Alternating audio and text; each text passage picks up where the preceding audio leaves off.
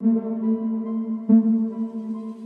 were people that were busy, very busy on the drug scene and going round assaulting people and enforcing things, and that goes on every day.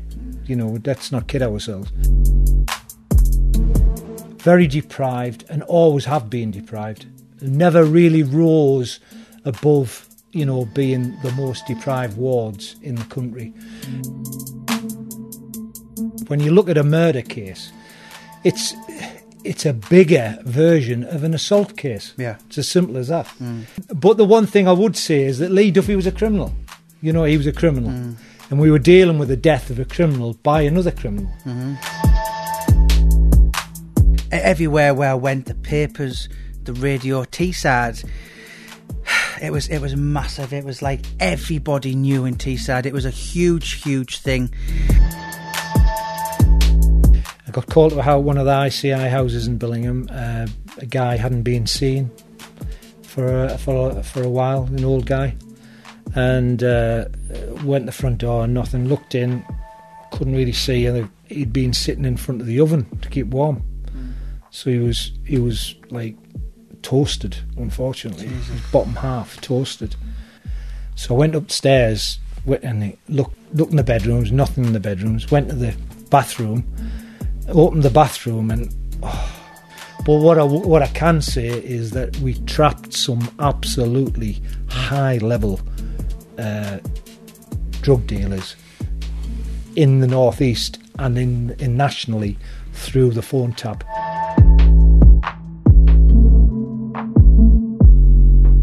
There's ways of enforcing the law, but you've got to have the numbers to actually do that. But he said to me, Ray, the job's totally changed. He said, we are absolutely run off our feet.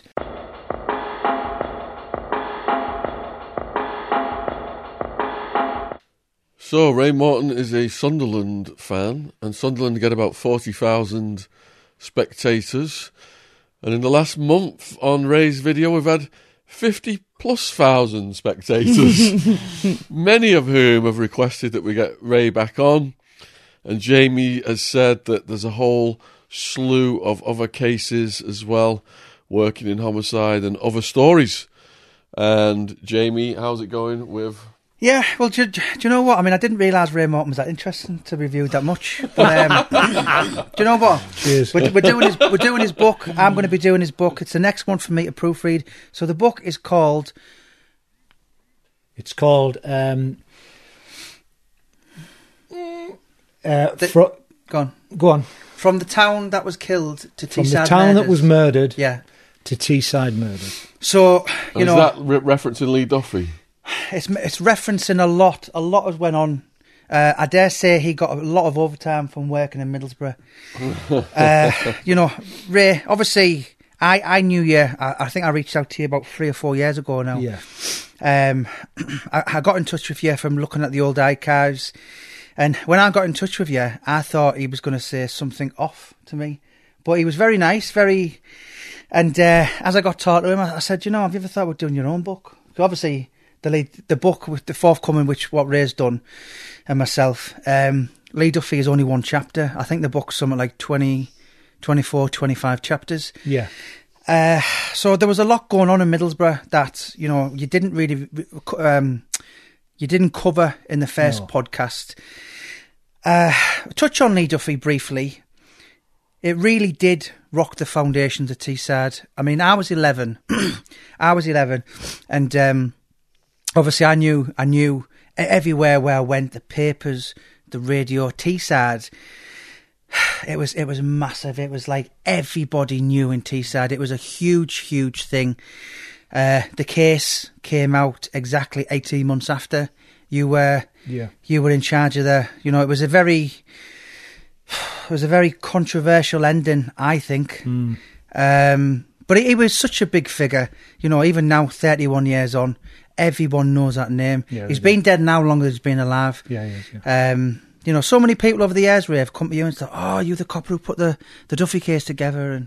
And well, I think the one thing I would say is that I was led by Brian, the DCI, which was Brian Leonard, who did a fantastic job. Yeah. I was there to help to assist Brian.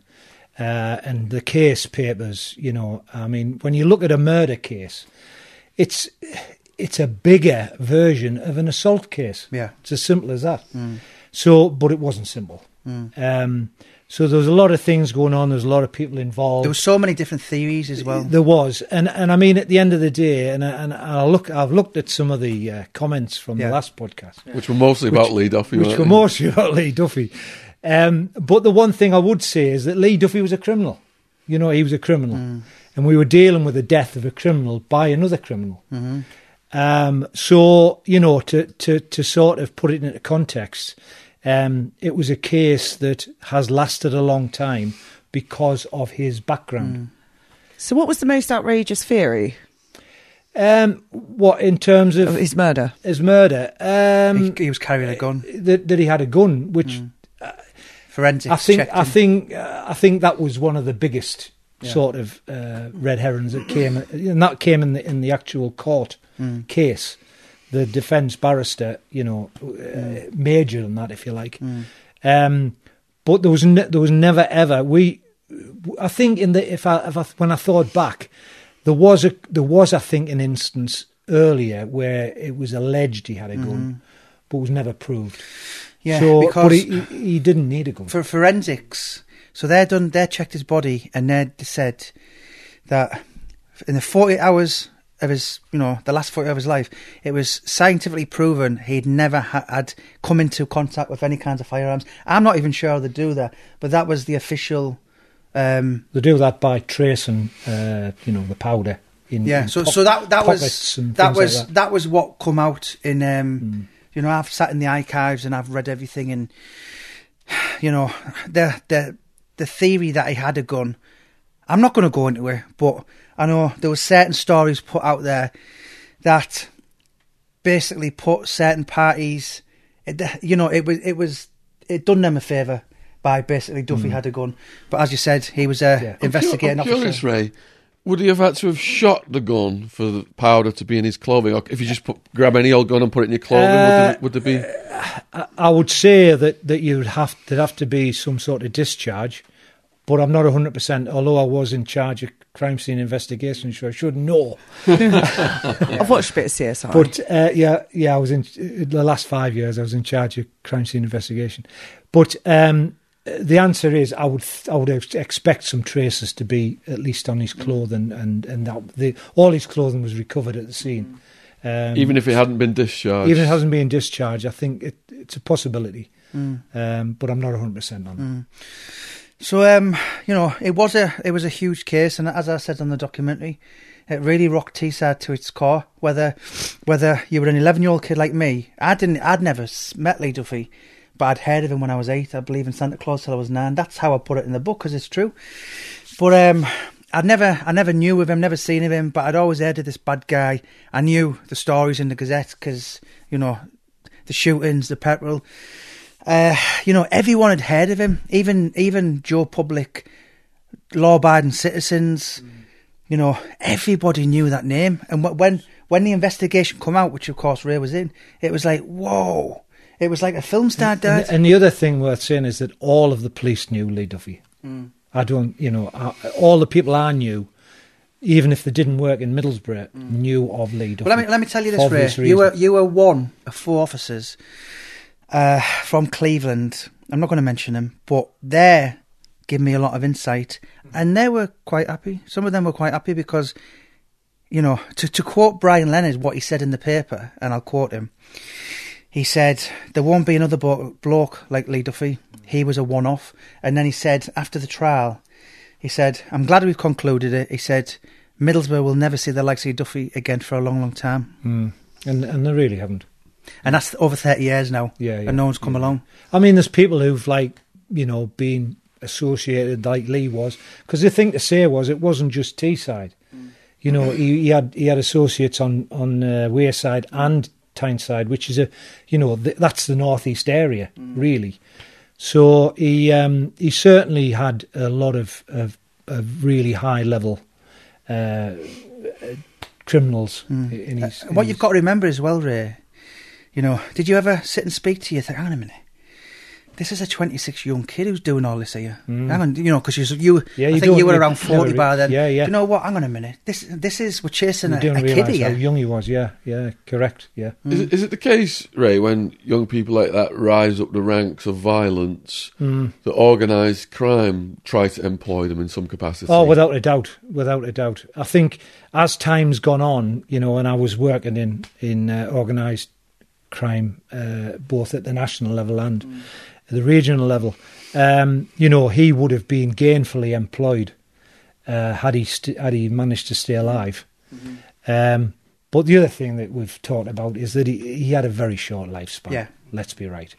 You know, you can't do that sort of thing and hope to live. Were you aware of any overtures from organised crime? Well, he was associated with some of the Tyneside criminals. Yeah.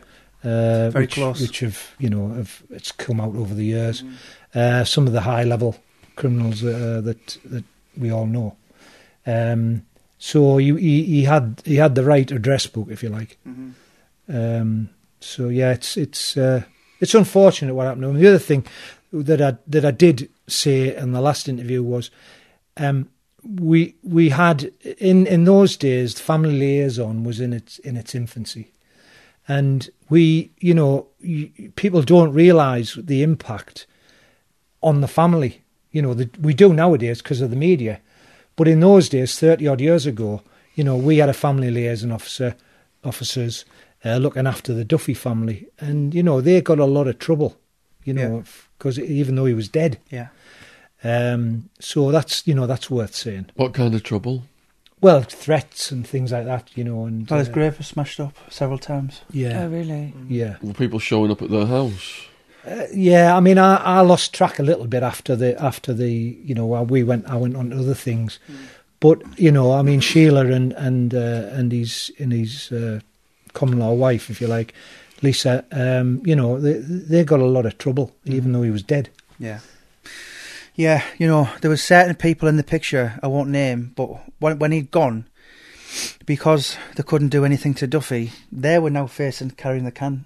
Do you know what I mean? So certain people, close friends. Did he have brothers and sisters, Jamie? Yeah, he had several. 5 sisters, 1 brother. Bloody hell. How did his brother end up? I'd probably rather not comment on that because there's a lot of backlash. But he's sadly now no longer here. Recently. Oh dear. So recently. Yeah, well, about 2 years. You know. Goodness. But do you know what? He was a one-off, regardless of whether you liked him, whether you wanted to put him in jail. Yeah. Whether you looked up to him, whether you despise. He is someone that will only come around once in a lifetime. Absolutely. Yeah. Absolutely. Was there anyone who came close to him in this part of the country? In terms of what he did, on a smaller scale, there was, wasn't there? There was some, but I mean, the impact of him, was the difference. There were people that were busy, you know, very busy on the drug scene and you know, going around assaulting people and enforcing things, and that goes on every day. You know, let's not kid ourselves. That goes on every day. But in terms of his connections, you know, and I've lost touch, obviously, with being retired for over 10 years. But, you know, when I talk to my friends who are still in that game, there's not people of that magnitude around. So what do you believe builds a character like that?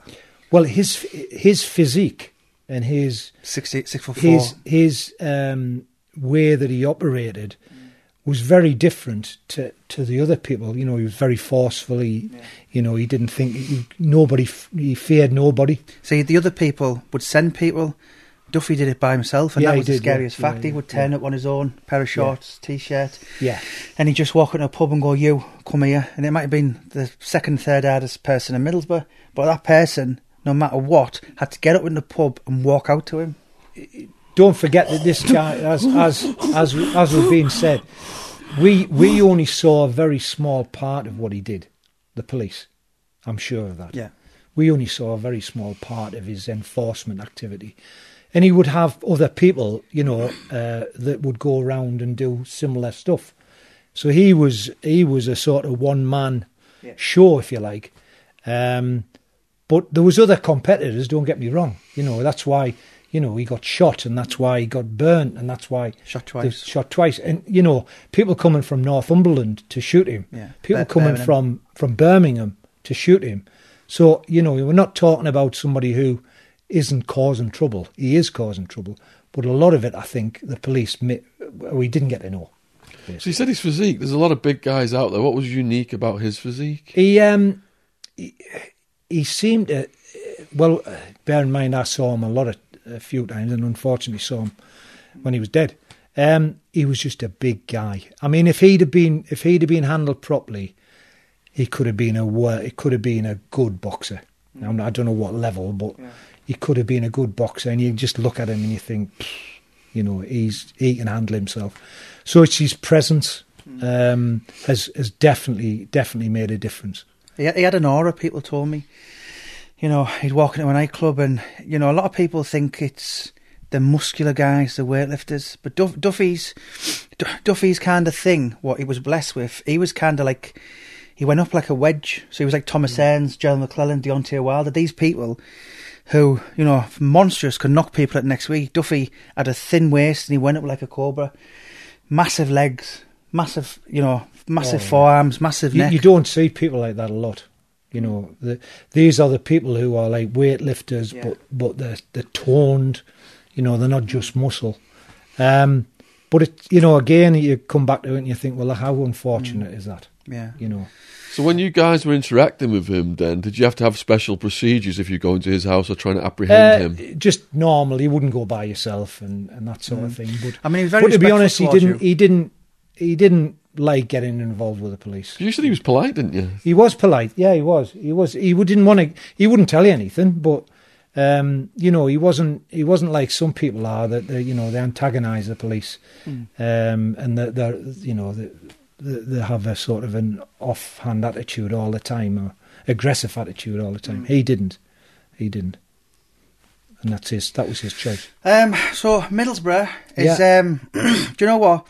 For in 2019, I think it was, or maybe 2018, I can't remember. But Middlesbrough was the capital of murder, knife crime. There was 15 people I googled, researched. Yeah, they got given life.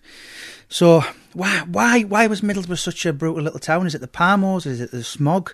I mean, what is it with the little place? It's got a population of. So Middlesbrough's got 149,000. Across Teesside is 376,000. Yeah. So that's your Great Aytons, your Stokesleys.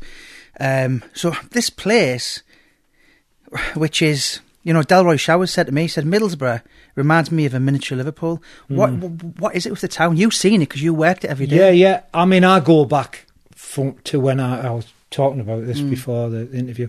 I go back to when I joined. And when you look at, and I'd come from Tyneside, taught for 5 years, and I was a good guy.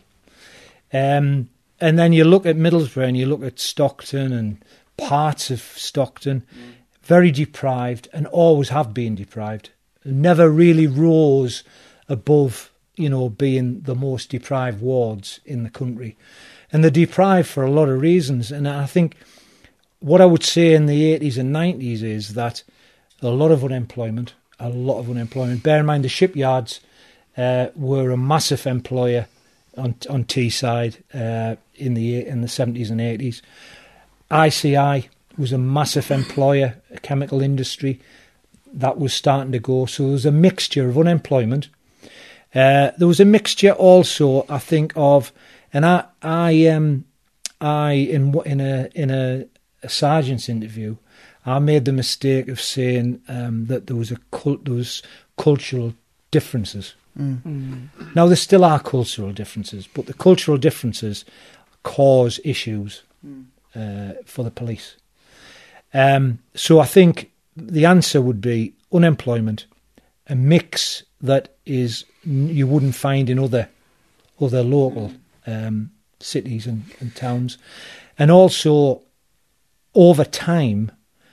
I believe that the senior management in Cleveland Police have been at fault. I really do believe that. We were talking about this before the interview. You look at Cleveland, it's over time. When I first joined, it was the same Chief Constable, Christopher Payne, and the same Deputy, Jack Ord, for, I think it's in the book, I think they were there for at least 10 to 12 years of my service. So from 1980 till probably the early 90s. Now that gave the stability to the police. The senior commanders knew what the chief wanted. It's all about management, all about management.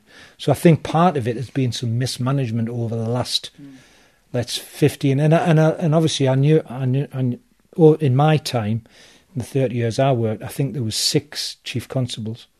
So there was one for 12 years, and then the last 18 years. Bear in mind, I went to Northumbria for 4 years, and I found that part of your answer to your question is, I found Northumbria a really good force because they're big. They have a lot of management that know what they're doing. A lot of money. Cleveland, unfortunately, has been left out of a lot of things over time.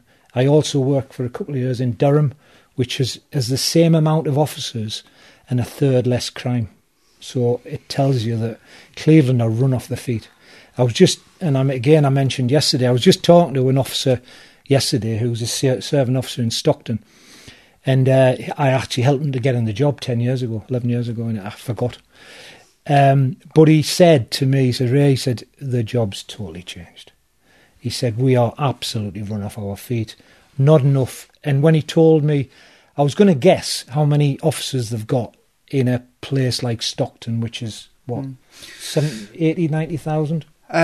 Stockton Tees or the town? Stockton Police District. Oh, it's smaller than Hartlepool, and Hartlepool's is 92,500. Right. Well, they certainly haven't got enough officers. When I joined Billingham, which is a town of 35,000, there was 12 officers on each shift, so that's 48 officers, 3 sergeants and 4 inspectors. So is this a result of lack of resources? He said to me, and he was laughing.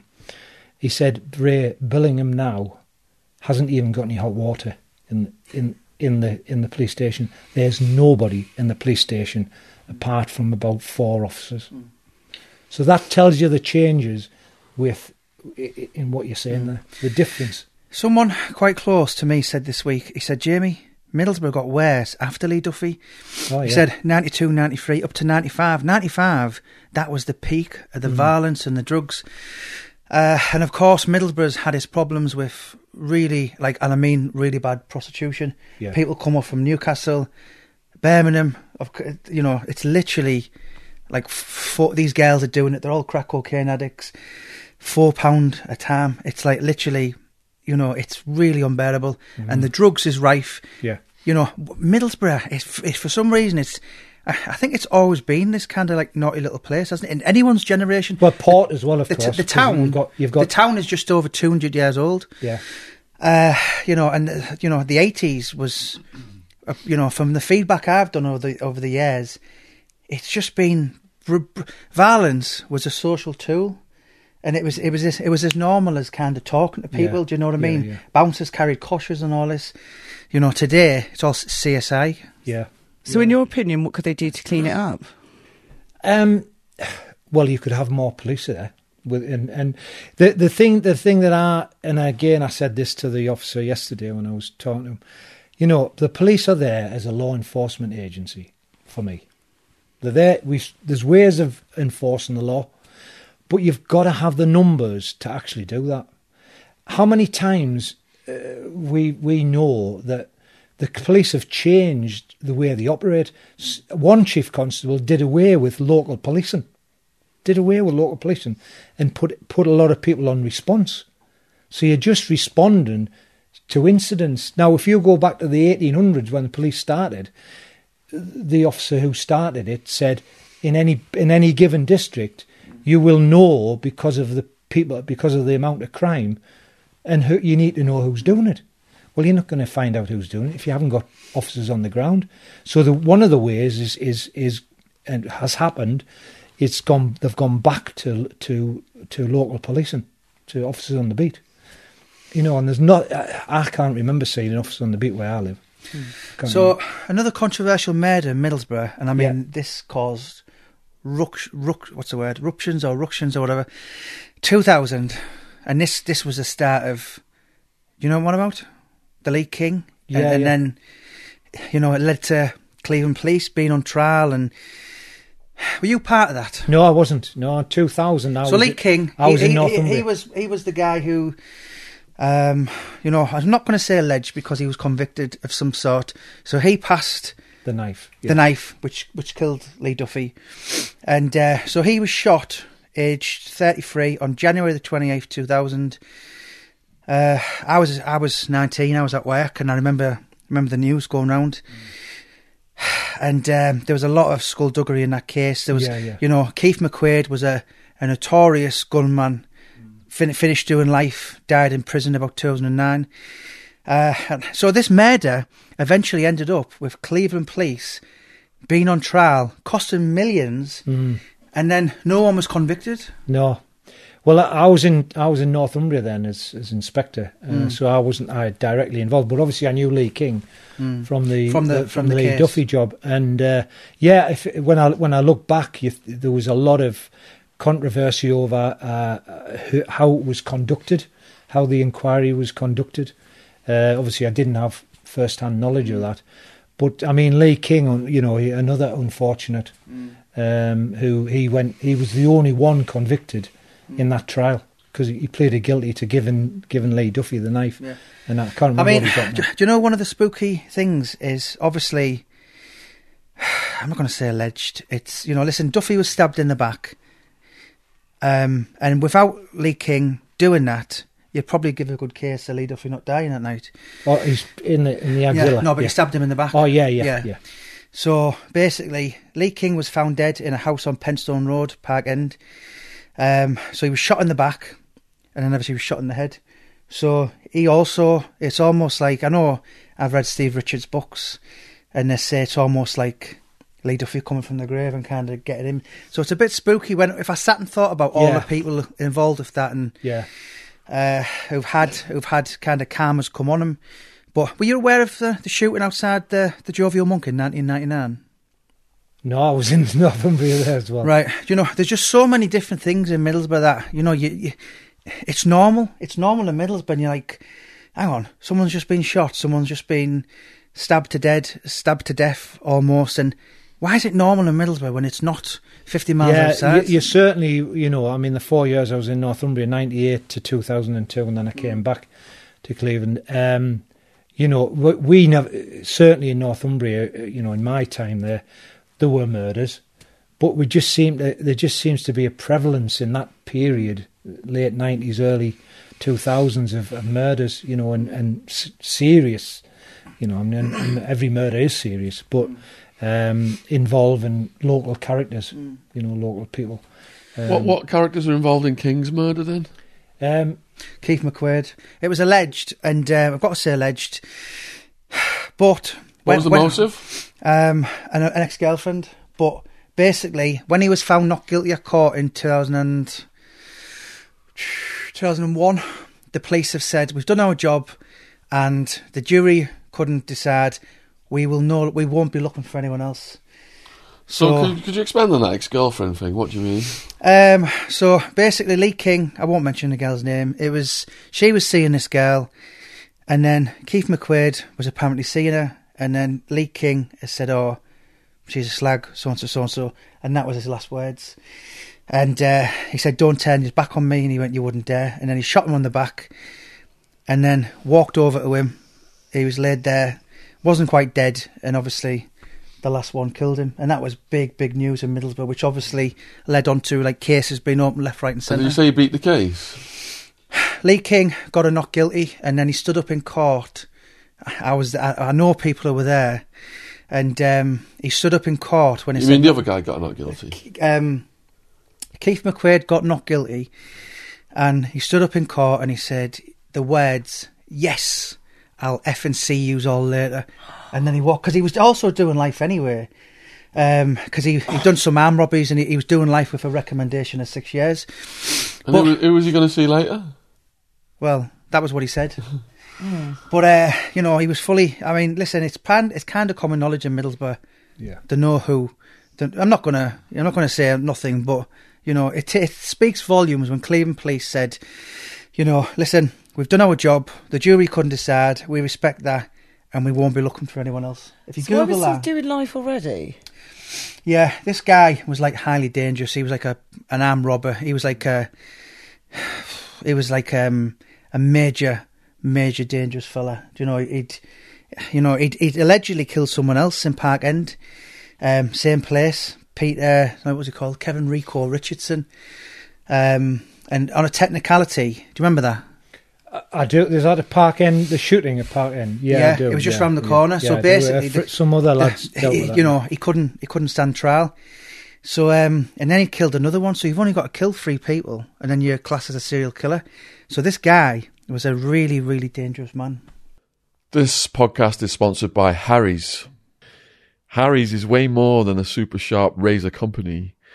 They're here to revamp your whole routine, from close shaves and flake-free hair, all the way to clear, healthy skin. Harry's helps guys feel great.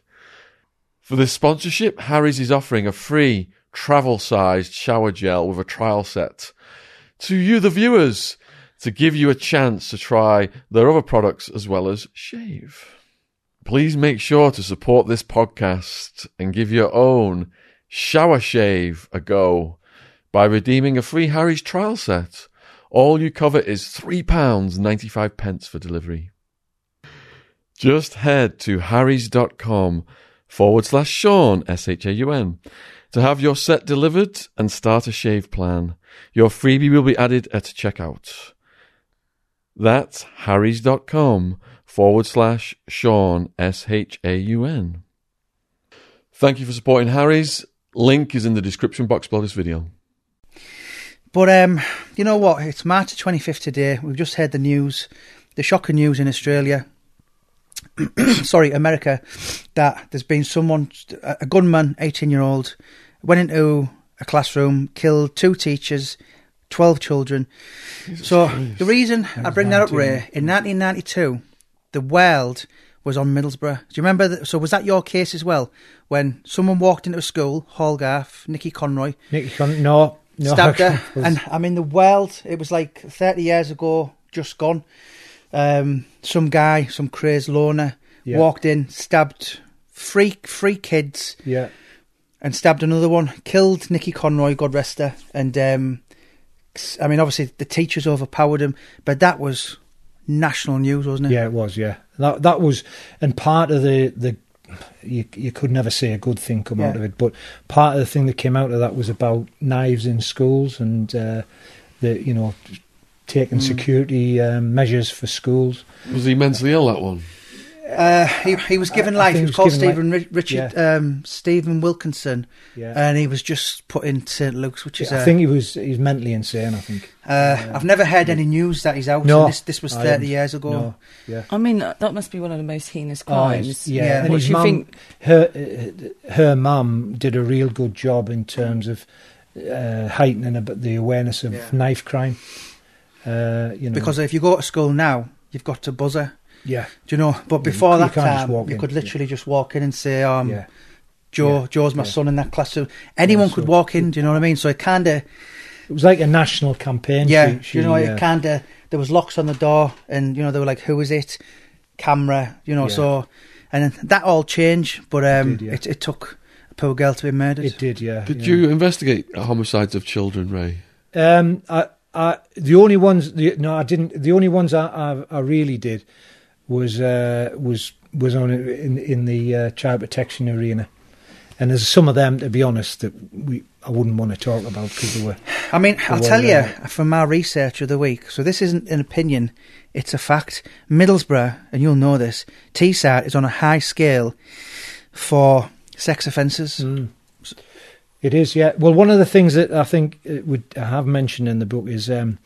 From the mid 80s, and that was doctors. Myretta Higgs was diagnosing children, not murders, but diagnosing children with injuries, and people were getting arrested and kids taken off them, and that was a national inquiry, the Cleveland Child Abuse Inquiry.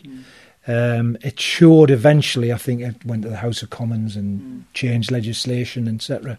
But that was basically a couple of doctors, one of them this Myretta Higgs, and that changed the way the child protection had been done in this country. So that was a national.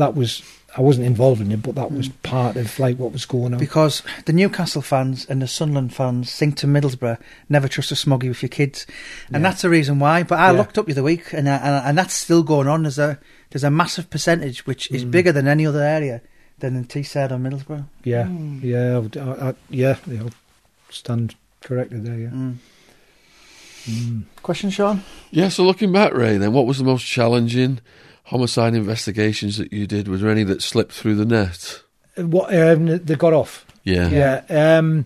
I think the one that sort of, and I mentioned this last time, was a one in the late 80s involving a 92-year-old woman, Kate Simpson, which was in Stockton.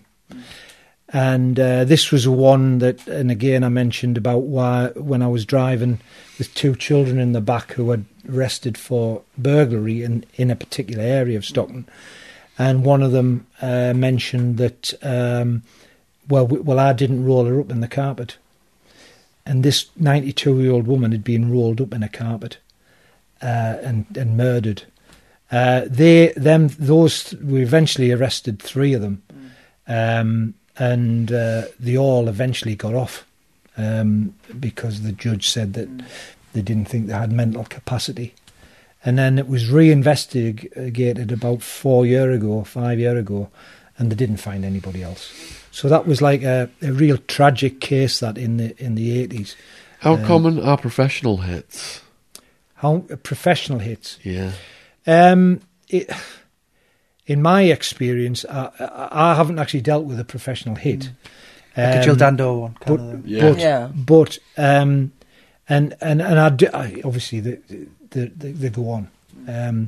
But I would say that in my experience anyway, I can't remember one in the Cleveland area that hasn't been detected. So I think I'll tell you what, there's been a lot of prostitutes going missing. I was going to. You're going to cover any of them cases? The police only just recently charged somebody with a murder from 2002. Yeah, it was a young girl, Kelly. I was on that. They've only just charged somebody within the last couple of years. It was last year. Yeah. And that was focusing on prostitutes, and I think there's three. There was a Donna Keogh, she's still missing. Yeah, is it because they're easy targets? There's so many of them. There's a lot. The vulnerable in a particular area in Middlesbrough, it's called Over the Border. Yeah. There was. This has been going on since forever. Since the sailors were there. Since the sailors, yes, the sailors came in. There's a club down there called the Bongo International. Yeah, it's where we filmed the other week. Run by the Abdullah. He died the other year, but he was 104. Yeah, but he was working on that door till about 97. Yeah, there you go. But that was That was where they collected the semen off the boats, and that particular area, all of that area. The police station is actually the new police station is actually right in the middle of that area now. They built it right where the prostitutes are. Yeah, there's another prostitute who got found in Danby. But she was. Yeah, there was three of them all together, wasn't there? Yeah, two were detected. Blonde girl. But there's Donna Keogh, Kelly. Summit, and I'm sure there was another two. Were they drug related? Yeah, they're all on drugs. They were all on drugs. A lot of them on drugs. Every single one. I've never seen one who's not dependent on heroin or crack cocaine, because it's such a bad thing in Middlesbrough. That period, sort of early 2000s, there was three of them altogether that were, and they were big operations, trying to find them. But I was only on 2002 one, as I went off to Durham. But fortunately, recently, two of them have been detected. Brings to mind the Ripper. What about serial killers that have been active Well, there's up been here one over recently. the years? Well, recently in Hartlepool, Arthur Serial Hutchinson. killing Hartlepool Yeah, recently? he killed. Well, last couple of years, but because I've got a new book called Hartlepool Lower Town. So there's a guy called Arthur Hutchinson, and he killed 3 people. Were you on that? No, I wasn't on it, but it happened up the road from where I was. They caught him just north of Billingham. And the people who know him said they could not. Do you know, they were swearing. They were like, F off. They were like, seriously? He's a nice bloke. Yeah, they said, no. I said, he's never done anything. They couldn't believe it. Who was he killing and how was he doing it? Killed 3 girls, but he was you did. raping them as well. Oh. Yeah, it wasn't around here, was it? Was it Billingham Hartlepool where it was? He got caught. It was in national press. Yeah. And he got caught in fields just north of Billingham by dog section. Yeah. Followed him and caught him. But I'm nearly sure that the murders were elsewhere. Did he have a victim out there? Is that how they caught him? Yeah, They was knew he what returning Yeah. to the scene of the crime? I think he was originally he was from Hartlepool. Yeah. And he was on his way back from wherever I can't remember the actual details of the murder, but he's either died or he's still inside. But was there any point in Middlesbrough when you were working on Teesside, where your job brought you to tears and you went home and you said to your missus, "Oh my God," and it shook you up for days?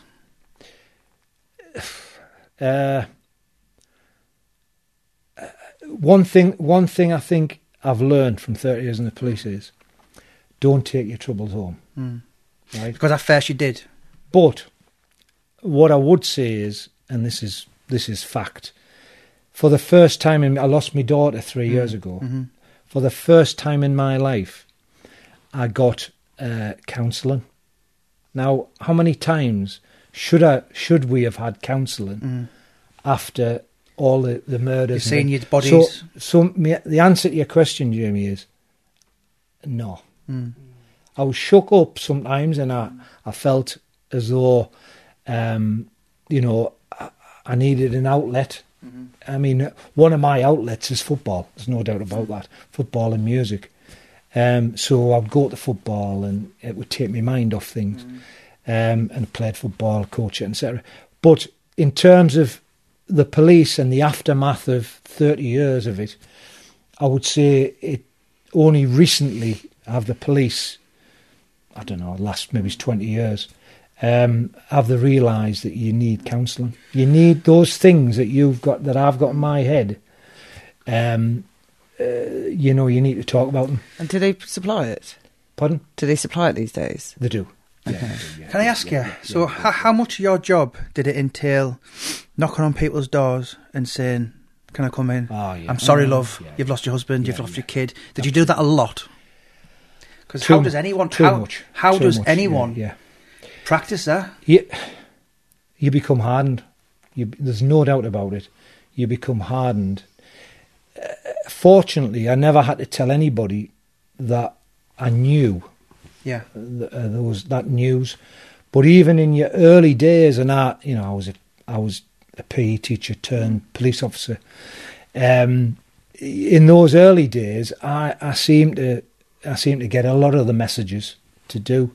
I also seemed to get a lot of the dead bodies as well. But that was good experience for me, as a 20. Well, it's good for our book. Yeah, it is, yeah. Brownie point. But you become hardened. You laugh things off. Not laugh things off, but you brush things off. And my wife would tell you that I didn't want to talk about it. I didn't want to talk about things. So are you Really. able to tell us one of your favourite stories from the book? My favourite story. Yeah. Yeah, I think my favourite story is about the donkey. So, in uniform, newly in uniform in Billingham, so I would be 27. And I got called to I mentioned earlier about ICI built a lot of houses in Billingham, I got called to one of the ICI houses in Billingham. A guy hadn't been seen for a while, an old guy, and went to the front door and nothing. Looked in, couldn't really see, and the windows weren't very clean. Went round the back, and the door was just slightly ajar. And went in, and there was a guy clearly dead, with his pants down, and he'd been sitting in front of the oven to keep warm. So he was like toasted, unfortunately. His bottom half toasted. I was like, oh God, what are we going to do here? And by myself, nobody else. So went into the house past him, and it was just like empty Newcastle brown ale bottles, and there was like a path in between the brown ale bottles to get upstairs.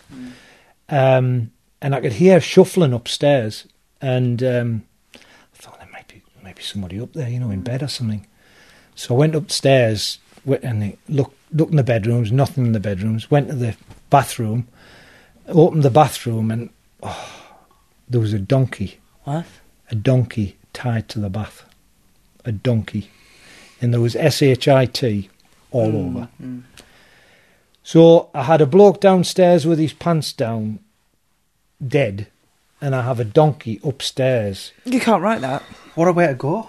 But there was no problem dealing with the guy downstairs. No problem. I just called the police surgeon. Yeah. The police surgeon must have been in the house about 30 seconds. Yes, he's dead. Gone. Dr. Marsh. And I said, Doctor, I'm going to have to stay, get the undertakers, because they certify death and etc. And my acting sergeant come, John Webb, bless he's dead now. And I said, John, there's a bit of a problem upstairs. He said, all right, what is it? Well, go and have a look, Sarge. Go and have a look. So he went, and he went upstairs, and oh my God. So we had to get the RSPCA out. And what I learned from that was two things. One is donkeys can't come downstairs. Okay. They're not, the bodies, the back legs won't go downstairs. They had a tremendous job to get the donkey down the stairs. They got it down eventually. But the other thing that I learned from that job was the acting sergeant says, Ray, have you had a look in his clothing? And I said, well, no, his trousers are down like. And, well, no, he said, you need to have a look in his trousers. So we took his trousers off, and there was a roll of money, I think there was about £2,000 in his pocket that he'd obviously been keeping a nest egg in his pocket. So I learned donkeys can't go downstairs. Always search dead people. Always search them. The last thing is, when I found out he was dead, the next door neighbour said, oh, well, his relations live at the other side of Billingham, but I've got an address for them. So I went round there, and I said, oh, and there's some money. Oh, I'll have the money. I'll have the money. And they took the money off me straight away. I signed my pocketbook. Didn't want the donkey? Didn't want the donkey. So what happened to the donkey? The donkey got took to the RSPCA down here. Right. So do you know what? How fit do you have to be to do your role? So you've done it for years. Yeah. So do you have to, it's like the army, do you have to train at it, or can you just eat junk? Or I would say that there's all shapes and sizes in the police. All shapes and sizes. Quite rightly so. Because you're representing. Yeah. You're representing. How fit do you have to be? Certainly in response, you need to be fit. You need, because you're running after people. You're on the go. You're on 24/7 shifts, etc. In CID, I would say that's not the case. But I think it's nowadays they do regular fitness testing every year. Every year. You have to also do your personal safety training and get through that. Otherwise, financially it's an issue. So I had to do my training up till I retired when I was 56. So I still had to do my training even though I was inspector and above. So I think the answer to your question is you do have to be fit to do the role whatever role you're doing. So you've got a book coming out, forthcoming book. Why now? Why did you think the time was right now? Were you always going to do one? No. So I was. My daughter died 3 years ago. She was a servant police officer in child protection. She died of. So breast cancer. her so husband sorry. is a police officer. So your family are police officers. Her husband is now sergeant in the vulnerability unit in Middlesbrough. Right. We've got lots of friends. I've got lots of friends in the police. Still have. So it was this book's for Laura. For Laura. So you've dedicated it to her. I've dedicated for Laura. The proceeds are going to go to It's nice. the breast cancer charity. We've done lots of things. What can people expect to read in the book then? Well, I think it's there's a lot of surprising things in the book for some people because they don't know the ins and outs of my past and my 30 years in the police. If I could have a section 2 to this book, it would be about my passion for football, my passion for music, and also I've done a lot of genealogy. Sorry, what's that? Genealogy, the past Morton, the family history.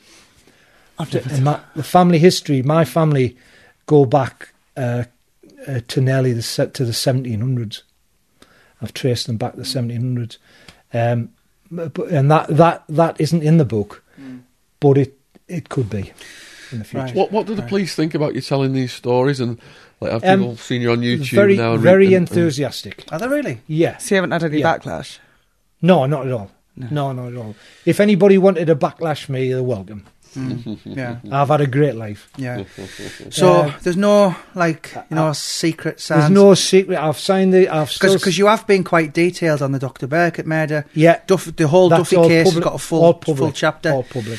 There's Nothing in that book there's- that would be any criticism from the Official Secrets Act or criticism. It's all stuff that's out there. You speak about or my own experiences. the My alleged own corruption from an insider's point of view. I personally don't think that there's anything in this book that's not either in the public domain or it's personal to me that nobody else would probably know. And I certainly haven't named names that people would think, oh, I didn't realise that. Because that's not what it's about. It's about my experiences as a lad from Tyneside who, lost his dad when I was 5 and got himself into a situation where I managed to get to university, and it tells you about that. It was a massive achievement, somebody leaving school with 4 GCSEs and nowhere to go. And I said to you, Jamie, my biggest challenge was like be a PE teacher, because I wanted to be a professional footballer, and then give all that up after 5 years, and then get married, and I've got my 40th wedding anniversary on Sunday. Oh wow! And she should be sitting here. Yeah, she should be sitting here. My wife. Has it ever affected her? The boss, right? So the boss, yeah. Janet, has it ever your job spilled into your life where she's been like, oh God, Ray, Oh, definitely. you need to get out of Without this. a doubt. Well, a lot of things that she's put up with, I mean, that the call I told you about Lee Duffy. Yeah. She was next to me when that call came. just to run by. So Ray had kind of been chasing Duffy for months and trying to lock him up and arrest him. Unfortunately, Lee was killed 3:55. So you got a call about 4:30 and saying, Ray, you needed down the old Middlesbrough Dunham Street station. You need to get out. You need to get out of here now. Lee Duffy's dead. So you can picture it, can't you? It's almost like a film. He's sat up. She was like, And he's on the end of his bed and he's going, my God, Lee Duffy. And even Janet's never met him, but she knows who this name is because she's been trying to jail him for a year. Well, I'd been out to Birmingham for like 4 or 5 days to get him, to bring him back. So she knew that I was, we were after him. She knows loads of things that she would never discuss. Yeah. But my life, she supported me through 40 years, you know, and like 30 of those are in the police. And to be a policeman's wife is there's not many policemen are together for 40 years. There's not many. A lot of my friends have got second and third marriages, and I just put my hands up. And I'll say this on Sunday to her in front of our. She doesn't know about the Don't worry, party. this won't be released before Sunday. No, definitely not. She doesn't know about the parties. There's 60 of us and a lot of police friends and that on Sunday. But she needs it, and people have said she needs a medal the size of a dustbin lid. I bet she could write a book herself. She could, Yeah. without a doubt, because I mean, even writing we were talking last week about the impact of losing your daughter. Joe Biden was on today on the telly, making a speech about this shooting, and he lost his son. And part of his speech, you'll see on the news tonight, is about losing your child, and there's nothing that can get anywhere near it. No. And that Janet and I are together on that, and that's part of the deal. And you don't realise how much family has got us through those 40 years, because our kids, Laura joined the job. My youngest daughter has been in the police. She's just had a baby. She was in the police. She was an armed firearms officer. She was a firearms officer, our Michaela. So one of the few firearms officers. She's now a civilian security at the power station in Hartlepool. When we're getting her on, Jamie? Yeah, she sounds nails. She's good. She's good. She's good. And then Darren's followed me into teaching as well. He's an assistant head at school in Tyneside. Wow. Yeah, so over 30 years then, that's a lot of work you've put in. Yeah. Approximately what percentage of that work can you never ever talk about? I would say about 20%. And why is that? What's the laws concerning that? Disclosure of information, official secrets. What I can't, which I don't think I've talked about before, what I can talk about is my time at the National Criminal Intelligence Service. That was the forerunner of what is now the National Crime Agency, dealing with worldwide criminality. And one of the things that I really enjoyed, and Janet would say she didn't enjoy this, is I was seconded to London for 6 months in the phone tap unit. So that's tapping phones of high-level criminals. I bet that was and fun. I was a DI in there in London. Oh, but I can't talk about the cases. But what I can say is that we trapped some absolutely high-level drug dealers in the northeast and in nationally through the phone tap. Now nowadays the laws changed in terms of interception, and you can divulge it. Then you couldn't divulge it, so they never knew. Did they speak freely, or did they speak in code? Mixture. Yeah. Mixture. But I mean, some of them are Codes are obvious. absolutely, Yeah. Just incriminate themselves. Yeah, right away. yeah. I mean, without naming him, there was a Stockton criminal who we'd been trying to get when I was in CID at Stockton, and this would have been 1992 to 1995, so in that period, and we caught him. Well, they were looking for suitable people to catch, if you like, because the Northeast office was in Wakefield. And I thought, he's definitely one we're going to try and get. And we got him within about 3 months with a load of stuff. And he never knew to this day how we got him, but it was through them.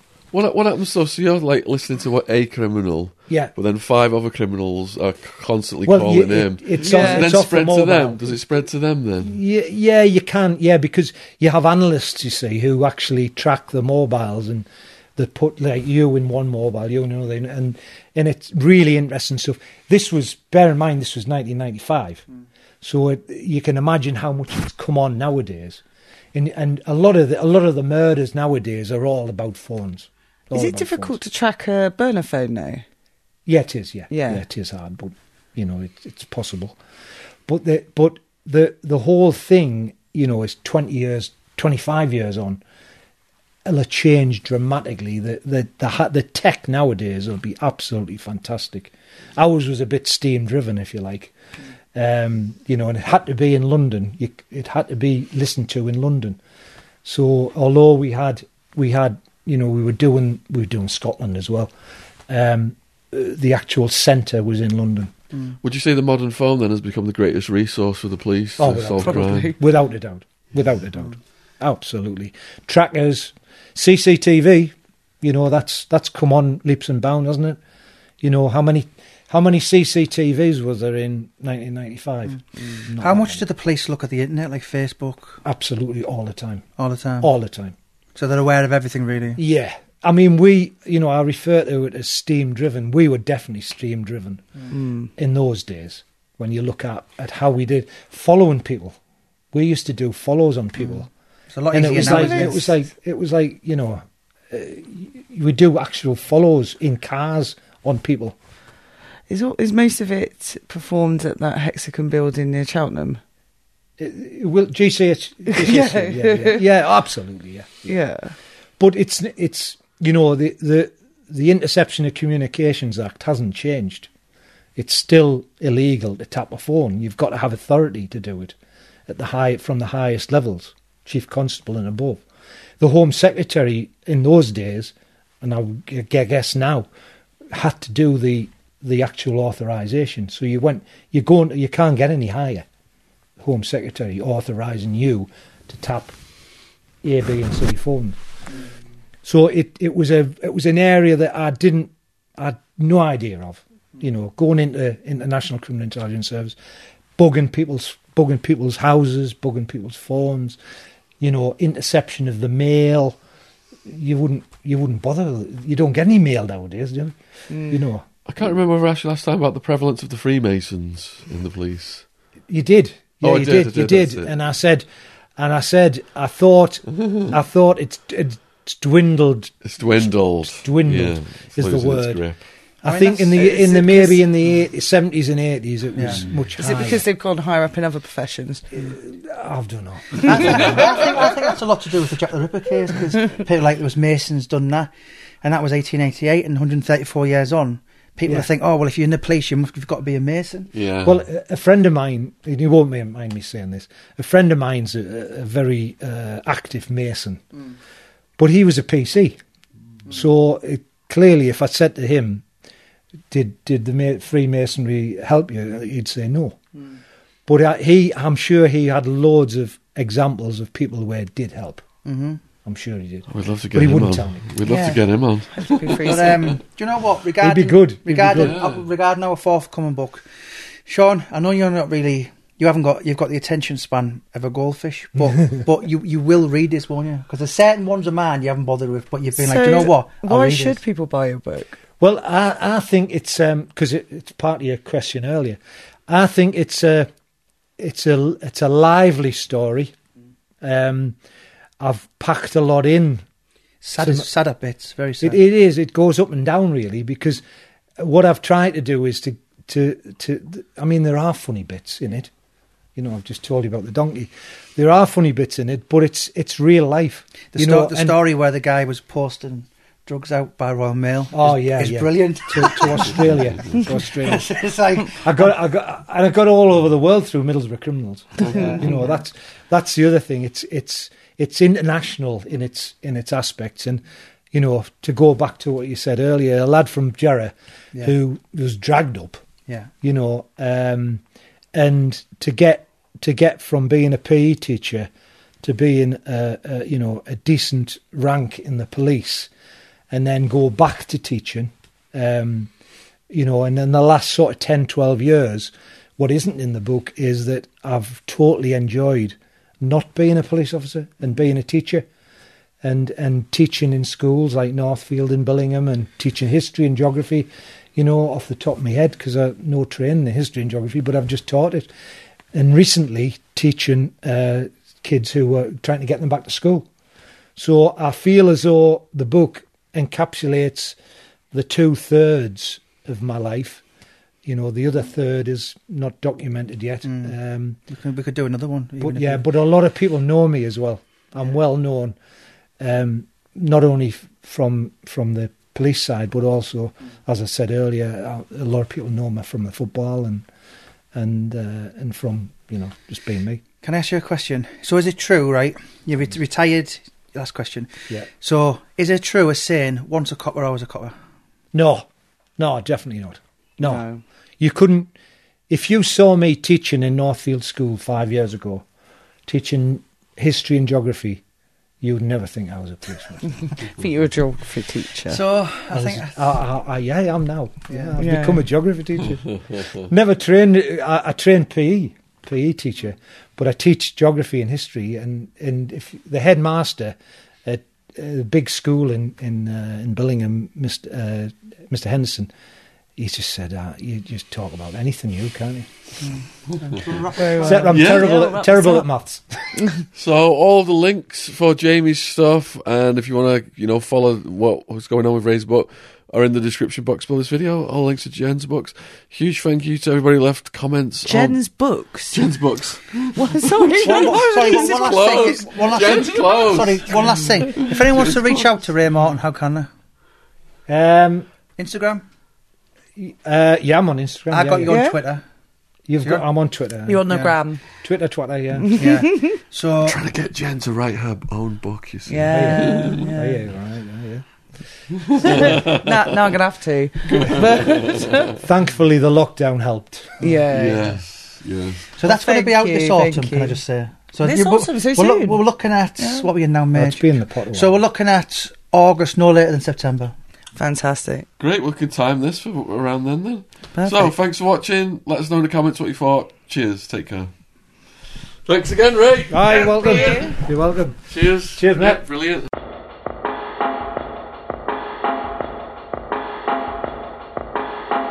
So, Gadfly Press is hugely proud to announce the publication of Killing Escobar and Soldier Stories by Peter McAleese. If you've not seen our podcast we've done with Peter, check it out. And the book is now available worldwide on Amazon in all formats. And Peter was hired out of Scotland, mercenary by the Cali cartel, to assassinate Pablo Escobar, one of the most famous gangsters in the history of the world. The mission is all detailed in the book, as well as Peter's many soldier stories from various countries and continents of the world. So, mind-blowing, gripping, as seen on BBC TV. This is the book, the story that Killing Escobar is based on, Peter McAleese's testimony. The link will be in the description box below the video, available worldwide on Amazon. Cheers.